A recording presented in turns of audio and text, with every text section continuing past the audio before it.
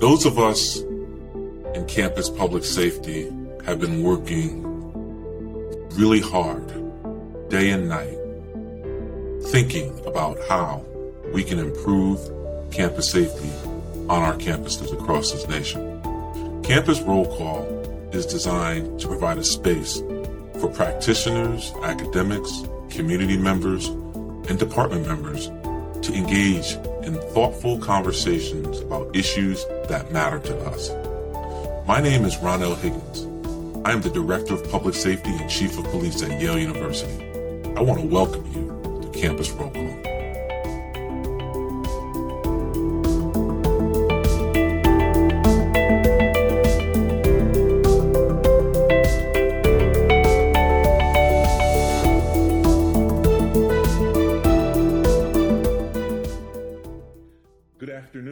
Welcome to the Campus Roll Call podcast, a place for candid conversations about race, equality, public safety, leadership, and community from our unique perspective here at Yale University.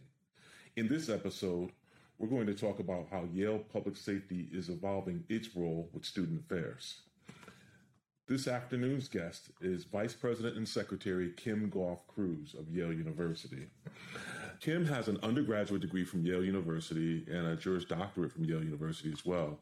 She was born and raised in Los Angeles, California. Correct. And came and left Los Angeles for the first time when she came to Yale University. Yes. Kim, we've worked together now for some years, but we've never talked about how you transitioned from Los Angeles to the East Coast. Well, it was interesting. I came to Yale at a time when people didn't really visit schools before they were accepted and actually matriculated. So I came sight unseen. Wow. But I chose Yale because it was small. The college was, you had the residential college systems. And I also chose Yale, I have to be honest, because it was in a Black community. I was going off on my own for the first time. Felt like I wanted to be in an environment that was that seemed familiar, so that I could be on campus but have an off-campus community that I would recognize. Right. So that's one of the reasons why I chose Yale. But it was so interesting. I came on the Connecticut limousine, which was really functioning very well. You remember Connecticut limousine? Yeah. I come up, 95, and I see Kimberly Avenue. Good sign. Drive around. Like I was like, "There's Goff Street." Good sign. So I was like, "Okay, this might be a really good place to be." But it was an interesting transition because I'd never been in snow. I'd never really been far away from home. So it was pretty intense first semester, I think. Kim, what would you say is different today for students who are coming to Yale for the first time versus when you arrived at Yale? Well, I think one of the things that was the same is that we all arrived with some degree of anxiety about coming to the school and trying to figure out where you fit in because, you just left.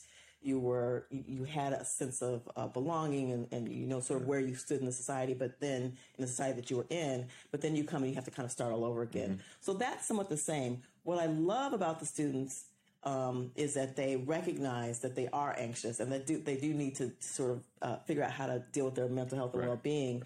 And so you see a lot more requests for support in that area than when we were in school. We sort of just sucked it up and did what we need to do. So that's what's very different. They also have an expectation of being in a community that is diverse. And they're actively looking for that no matter who they are, and figuring out ways and being willing to figure out ways to interact with each other as well with new ideas. So I find that really very interesting about this particular generation of students. Well, the population at Yale now, the student population at Yale is much more diverse now than it was then. It is. As well. And you see that in student leadership. You see that you see that when you go to the dining hall, certainly the new dining hall Schwarzman. Yeah. So it is very diverse. But again, what I really appreciate is that they're expecting it. They're expecting to engage, however difficult that may be at times. So I really enjoy that about them. So that leads me to my next question, having to do with how public safety is evolving its role, how we are evolving our role with student affairs. Yes. How would you describe the experience for students who are arriving now at Yale versus when they were arriving at Yale when you arrived at Yale? So when I arrived at Yale, first of all, as we talked about, I'm from Los Angeles. And, Los Angeles has its own unique relationship between the community and the police. So for me personally, I wasn't having any expectation of having any positive interactions with the police. The police were the police. They did, they did lockouts. They did a number of other things. I didn't really have any interactions with the police when I was here, but I think we were all very concerned about and respectful of the police. It just had a respectful, distant relationship with them. I've heard that before. Yes, exactly. Now, also, we didn't talk about the fact that I also ran the Afro American Cultural Center for a number of years. So after I had my 7-year stint as a student, I came back after practicing law and I ran the Cultural Center. And that feeling around police interaction was still here. It didn't mean people didn't like the police. They were just respectful and distant. Coming back, now what I see is there, and particularly under your leadership, I have to say, is a sense of much more interaction with the community. So I know that I work with student leaders. They know you. They know Anthony. They know a lot of police a lot differently because I think there was a whole shift while I was gone around the community-based policing. So I think people, now when people see the police, it's a little bit more often a more pleasant interaction because you're seen as part of the community and people feel that you're part of the community. So I think what's happened is you've shifted, I think, and you should tell me if this is right, you've shifted the way in which you approach your work. I think we as a community, for most part, have shifted our expectations of you, which is probably why we're at a moment where we're trying to get, to take the next iteration of that expectation. So I think that things are better. And there's higher expectations of our interactions with you, from students' perspective, I would say. I just does that make sense? Oh, absolutely. Okay. And I just want to touch a little bit about the Afro American Cultural Center. Yes. Because I remember, you may not remember this, but I remember being assigned there as a police officer around a party, right. And I'll never forget. There was a party just before, or I think the night of the Yale Harvard game. And that party went to probably about 2 or 3 o'clock. That was a great party, I have to say. That was a great party. And that was a legendary party. There was all sorts of food left over, and you were like, officer, are you hungry? And you sent me home with a sweet potato pie. And I never forgot that. That's true. But really, that experience serving on a security detail at the Afro Am House, I have to share with you, Kim, that there were times where that respectful distance, I felt it. Right. I felt it. They wanted you there, but at the same time, they didn't want you in their space, And so I found over time, having worked the Afro Am House, that I had really good conversations with students and with the deans who oversaw the house as well over time. And I have to say that has shaped my thinking as a leader, coming up through the ranks and working various events at the Afro Am House and conversing with various deans over the years about the students' concerns at the Afro Am House. So, well, can I say, from my perspective, one of the things I learned is the value of getting to know the people that you're working with, but also the people who are supporting your community. So, as I said, I started off in Los Angeles with a very interesting perspective about what the police were and how they worked. And over time, both as a student, but then as an administrator, getting to know people in a personal level and seeing them in events and working with them has really impacted the way in which I view the police. And I think as I talk to student leaders, that is also the case. So the interaction has been really powerful. I think very helpful. And you and I are now talking about evolving that with a new care center kind of focus on the way in which we support students. And I think that's just going to bode well for the future. Sometimes when we're trying to figure out where we're going, we have to understand from whence we come. Right. And one thing I can recall walking into the Afro Am House back in the days, to the right on the wall, there was this huge mural. And on the mural were pictures of former students, and there were some photographs of police officers in that mural with some of the students. So when I was trying to figure out what my place was on this campus and with students of color, I saw examples of how that could be done. So again, that shaped my thinking. But things have changed, and we are in a place right now where policing must evolve, and we're working really hard on this campus to do just that. Can you talk about your role in shaping our fit for purpose response? We met with you directly and your team over the course of a summer. I mean, we had a lot of meetings. We had a lot of meetings in the middle of COVID. And I have to say, you are a tremendous advocate for students, and you made it really, really clear what was acceptable and what wasn't acceptable. And I appreciate your candor on that. But you also, at the same time, understood that we had to work together to figure this out. Right. You want to talk about that? Sure. Well, so first of all, thank you for that. And we did meet quite a few times during the summer. I had spoken to a lot of students, as you know, and you and I actually had spoken to student activists together as well about some of their concerns.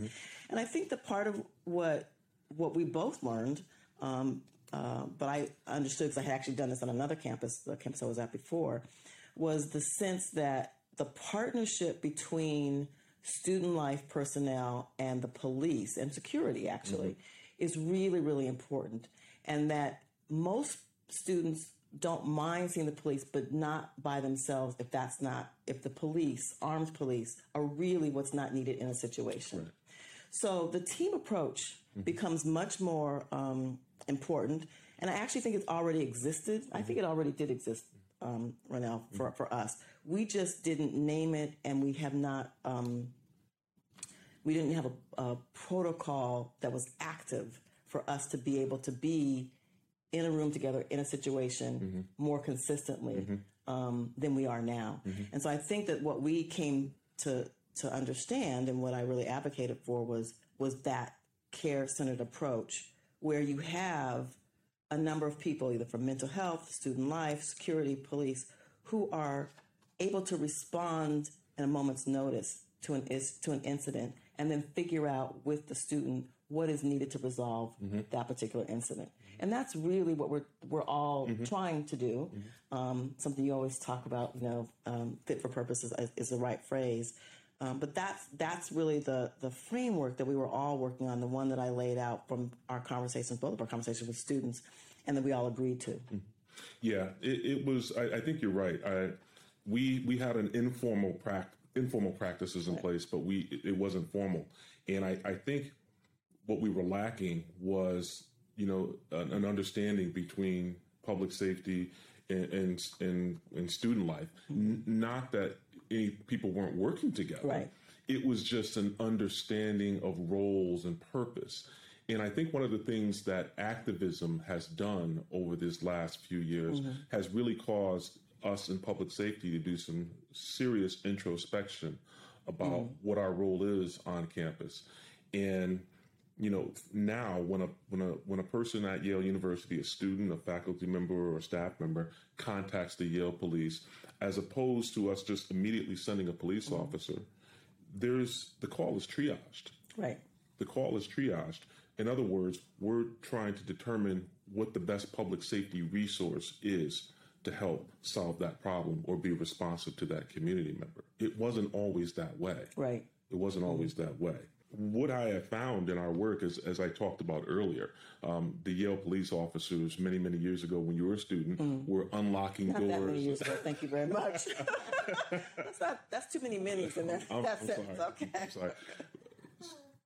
A while ago, that's teasing. When you were a student, the Yale police were doing things like unlocking doors. Here's a fun fact. The Yale police, way before my time, used to turn the grills on in the dining hall so that when the cooks arrived in, the grills were already ready. Yeah, if you talk to some of the old-time police officers, that's how the police were used. But Yale is not unique. The police are here 24 hours a day. And therefore, on campuses like Yale and other campuses, the police were just kind of the default for a lot of the things that either no one else wanted to do or there wasn't anyone to do. That's true. But now we have become much, much more professional and we've evolved. But part of what we've talked about is you can't be the only people who are here 24/7. So part of what we want to evolve is a team of people who are available 24/7, so that it's not only the police or security who have to show up at something. So that eventually we'll get there. But I think that's what you and I have agreed to, that we need to. Let's talk about that for a second, because one of the things about Yale is we're all very collegial. We all work well together. We all know who to contact. But it shouldn't be me calling Kim. It should be a system in place, a plan in place. Pilar Montalvo, Assistant Vice President, will now be working under you, and she will be a permanent partner for Yale Public Safety. We want to thank you for bringing back that role to the Secretary's office because we believe it was needed. And we also believe that with her working in your office, that we're going to get a lot done, and and it's going to create that team approach. Well, first of all, thank you for that, because I think it's very exciting to have her. She just started this week. To have Pilar to do this role, and hopefully you'll have her on the podcast at some point. But you're right. We needed to have somebody who's a point person who was available to you at all times, and she will build out a system with you that will be the fit for purpose system that we're going to put in place. So I'm very excited about that. I think you're absolutely right. It was what's needed, and I'm glad that we were able to get that settled quickly. Good. So I just want to pull out a couple of highlights from our fit for purpose response. So you heard me talk about how calls are now triaged. Yes. When someone contacts the Yale Police Department, the question is asked: is this a police, fire, or medical emergency? I want students to know, Kim, that the more information they can provide our dispatchers about their need, the better, we're in a better position to provide the appropriate resource. Well, first of all, can I thank you for having dispatch switch to be able to ask those questions? Because one of the things we heard from students over and over again is, please don't give me 5 numbers to call. So I have to figure out what I need first before I can figure out who I'm going to call. Right. So having dispatch be the place where students can actually first turn to figure out what's needed is very, very helpful for us. Everybody knows the number. It's ingrained in where we go first. And so I'm really grateful for you for taking that on. Absolutely. Another thing I want to highlight is that our security officers who are on campus and are highly visible, they're going to be much more involved in our fit for purpose response. Right. For instance, we receive a lot of calls about noise complaints or someone who may be smoking in their dorm room. Well, that doesn't necessitate a police officer response. You don't need 2 police officers responding, which is what we used to do. Right. How are students feeling about security responding to these calls versus the police?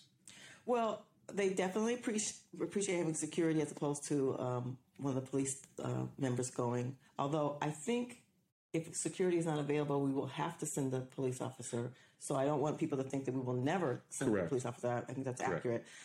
But I want to just say that I would like to put a marker out that we'd like to train students to go and ask people to turn the noise down themselves without having to call security first. That would be one way of doing it. But if you have to call someone, I do know that they appreciate having the security show up. Yeah, we're finding too that students don't like to engage other students. I know, but eventually we're gonna have to learn how to do that, because I think that that would be helpful for building the community. One of the other things I would like to highlight is how we respond to students who may be in crisis. Ultimately, what we'd like to see is a co-response model where the police are responding with mental health professionals, but we're still working on that. We're not there yet. But what we have done is we've taken police officers. We're working to take police officers out of the traditional uniform, because we have found that a police uniform can be a trigger for some students, and we want to de-escalate. And we can de-escalate by our mere presence. So taking them out of the traditional uniform and having a softer uniform, keeping in mind all of our officers are trained in crisis intervention. We have found that this approach is working, and that students are much more happy that we're not responding looking like true traditional police officers, and that we're looking like it's a care-based response versus a traditional police response. And I recall in our review of some of the, when we were doing the pilot, when we actually tested this care response approach to students who were having mental health crises, the crisis that they were saying, that was really, really helpful. So I'm glad that we're going to continue to really embed that into the work that you're doing and that what we're doing as well. Good. Yeah, so we've been piloting this for about 1.5 years now, and we went from a traditional uniform to I just assigned officers to respond in plain clothes. We found that although plain clothes may be something that's desirable, as police officers, we need to be mindful about being able to identify ourselves as well. Yes. So we've gotten away from just the plain clothes, like someone coming in dressed like myself. Do you have a uniform, a plain clothes uniform now, or what is it? It's a softer look uniform. Okay. With a pullover. It's being designed right now.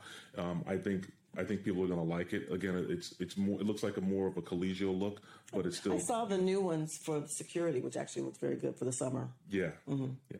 So this is we're not planting a flag to say we've succeeded by no means. We're still working and we're still evolving.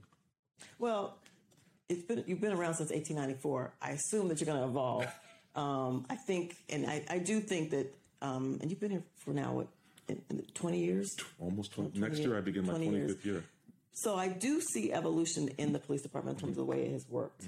And now it's just, we're going to do turbocharged evolution in some ways because we need to. But I've always been grateful that you've been willing to take the next step.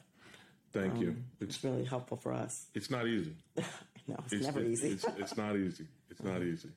I want to ask you about COVID and how COVID has affected your work as Vice President and Secretary of the University. Well, it has been both difficult but also surprisingly wonderful in some ways.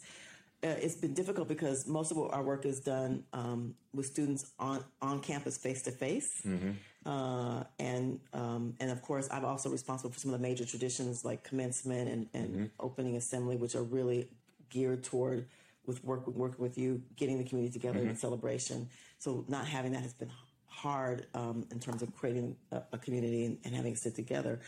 On the other hand, being on Zoom sometimes actually is helpful. I see more students can run meetings more efficiently.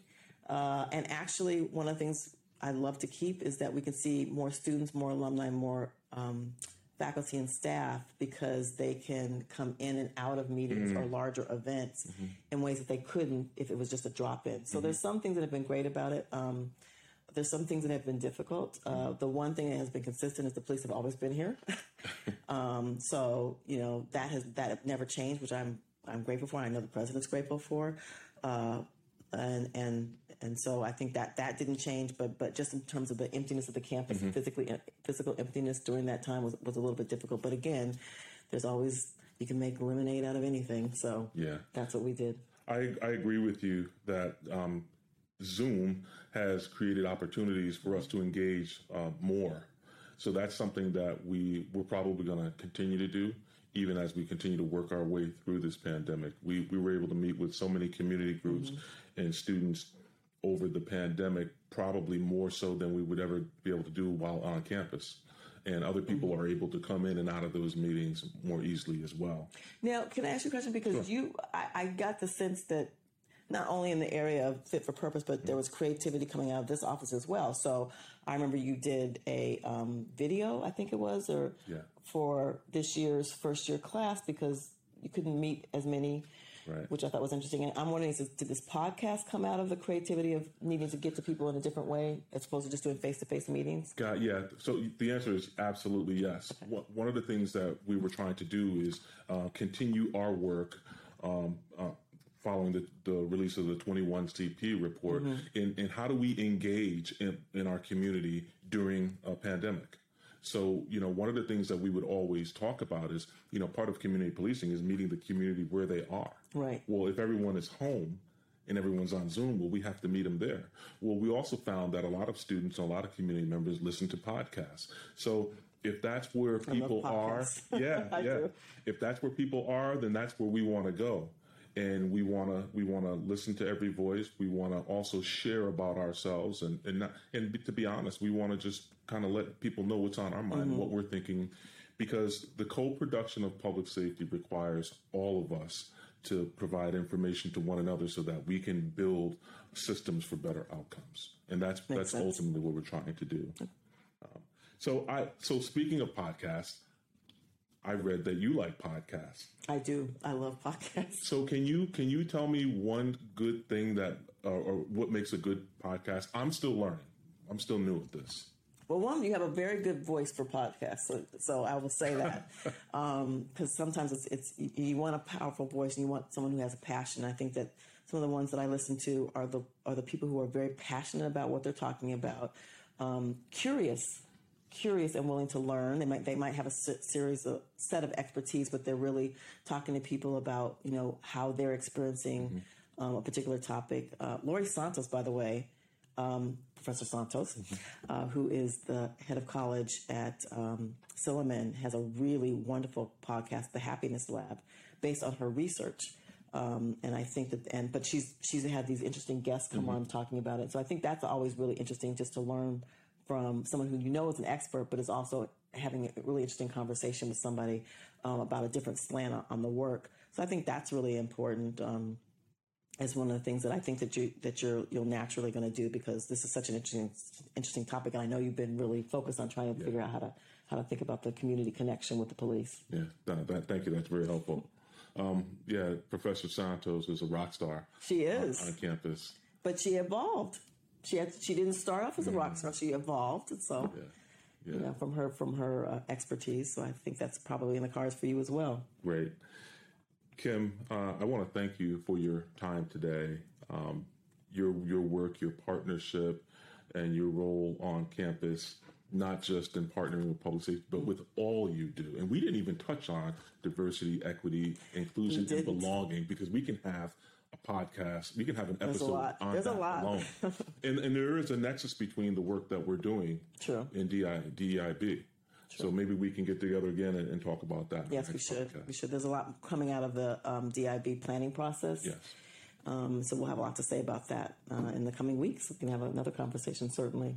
All right. So to our producers, we have her on the record. We have Kim on the record as coming back to talk about DEIB, okay?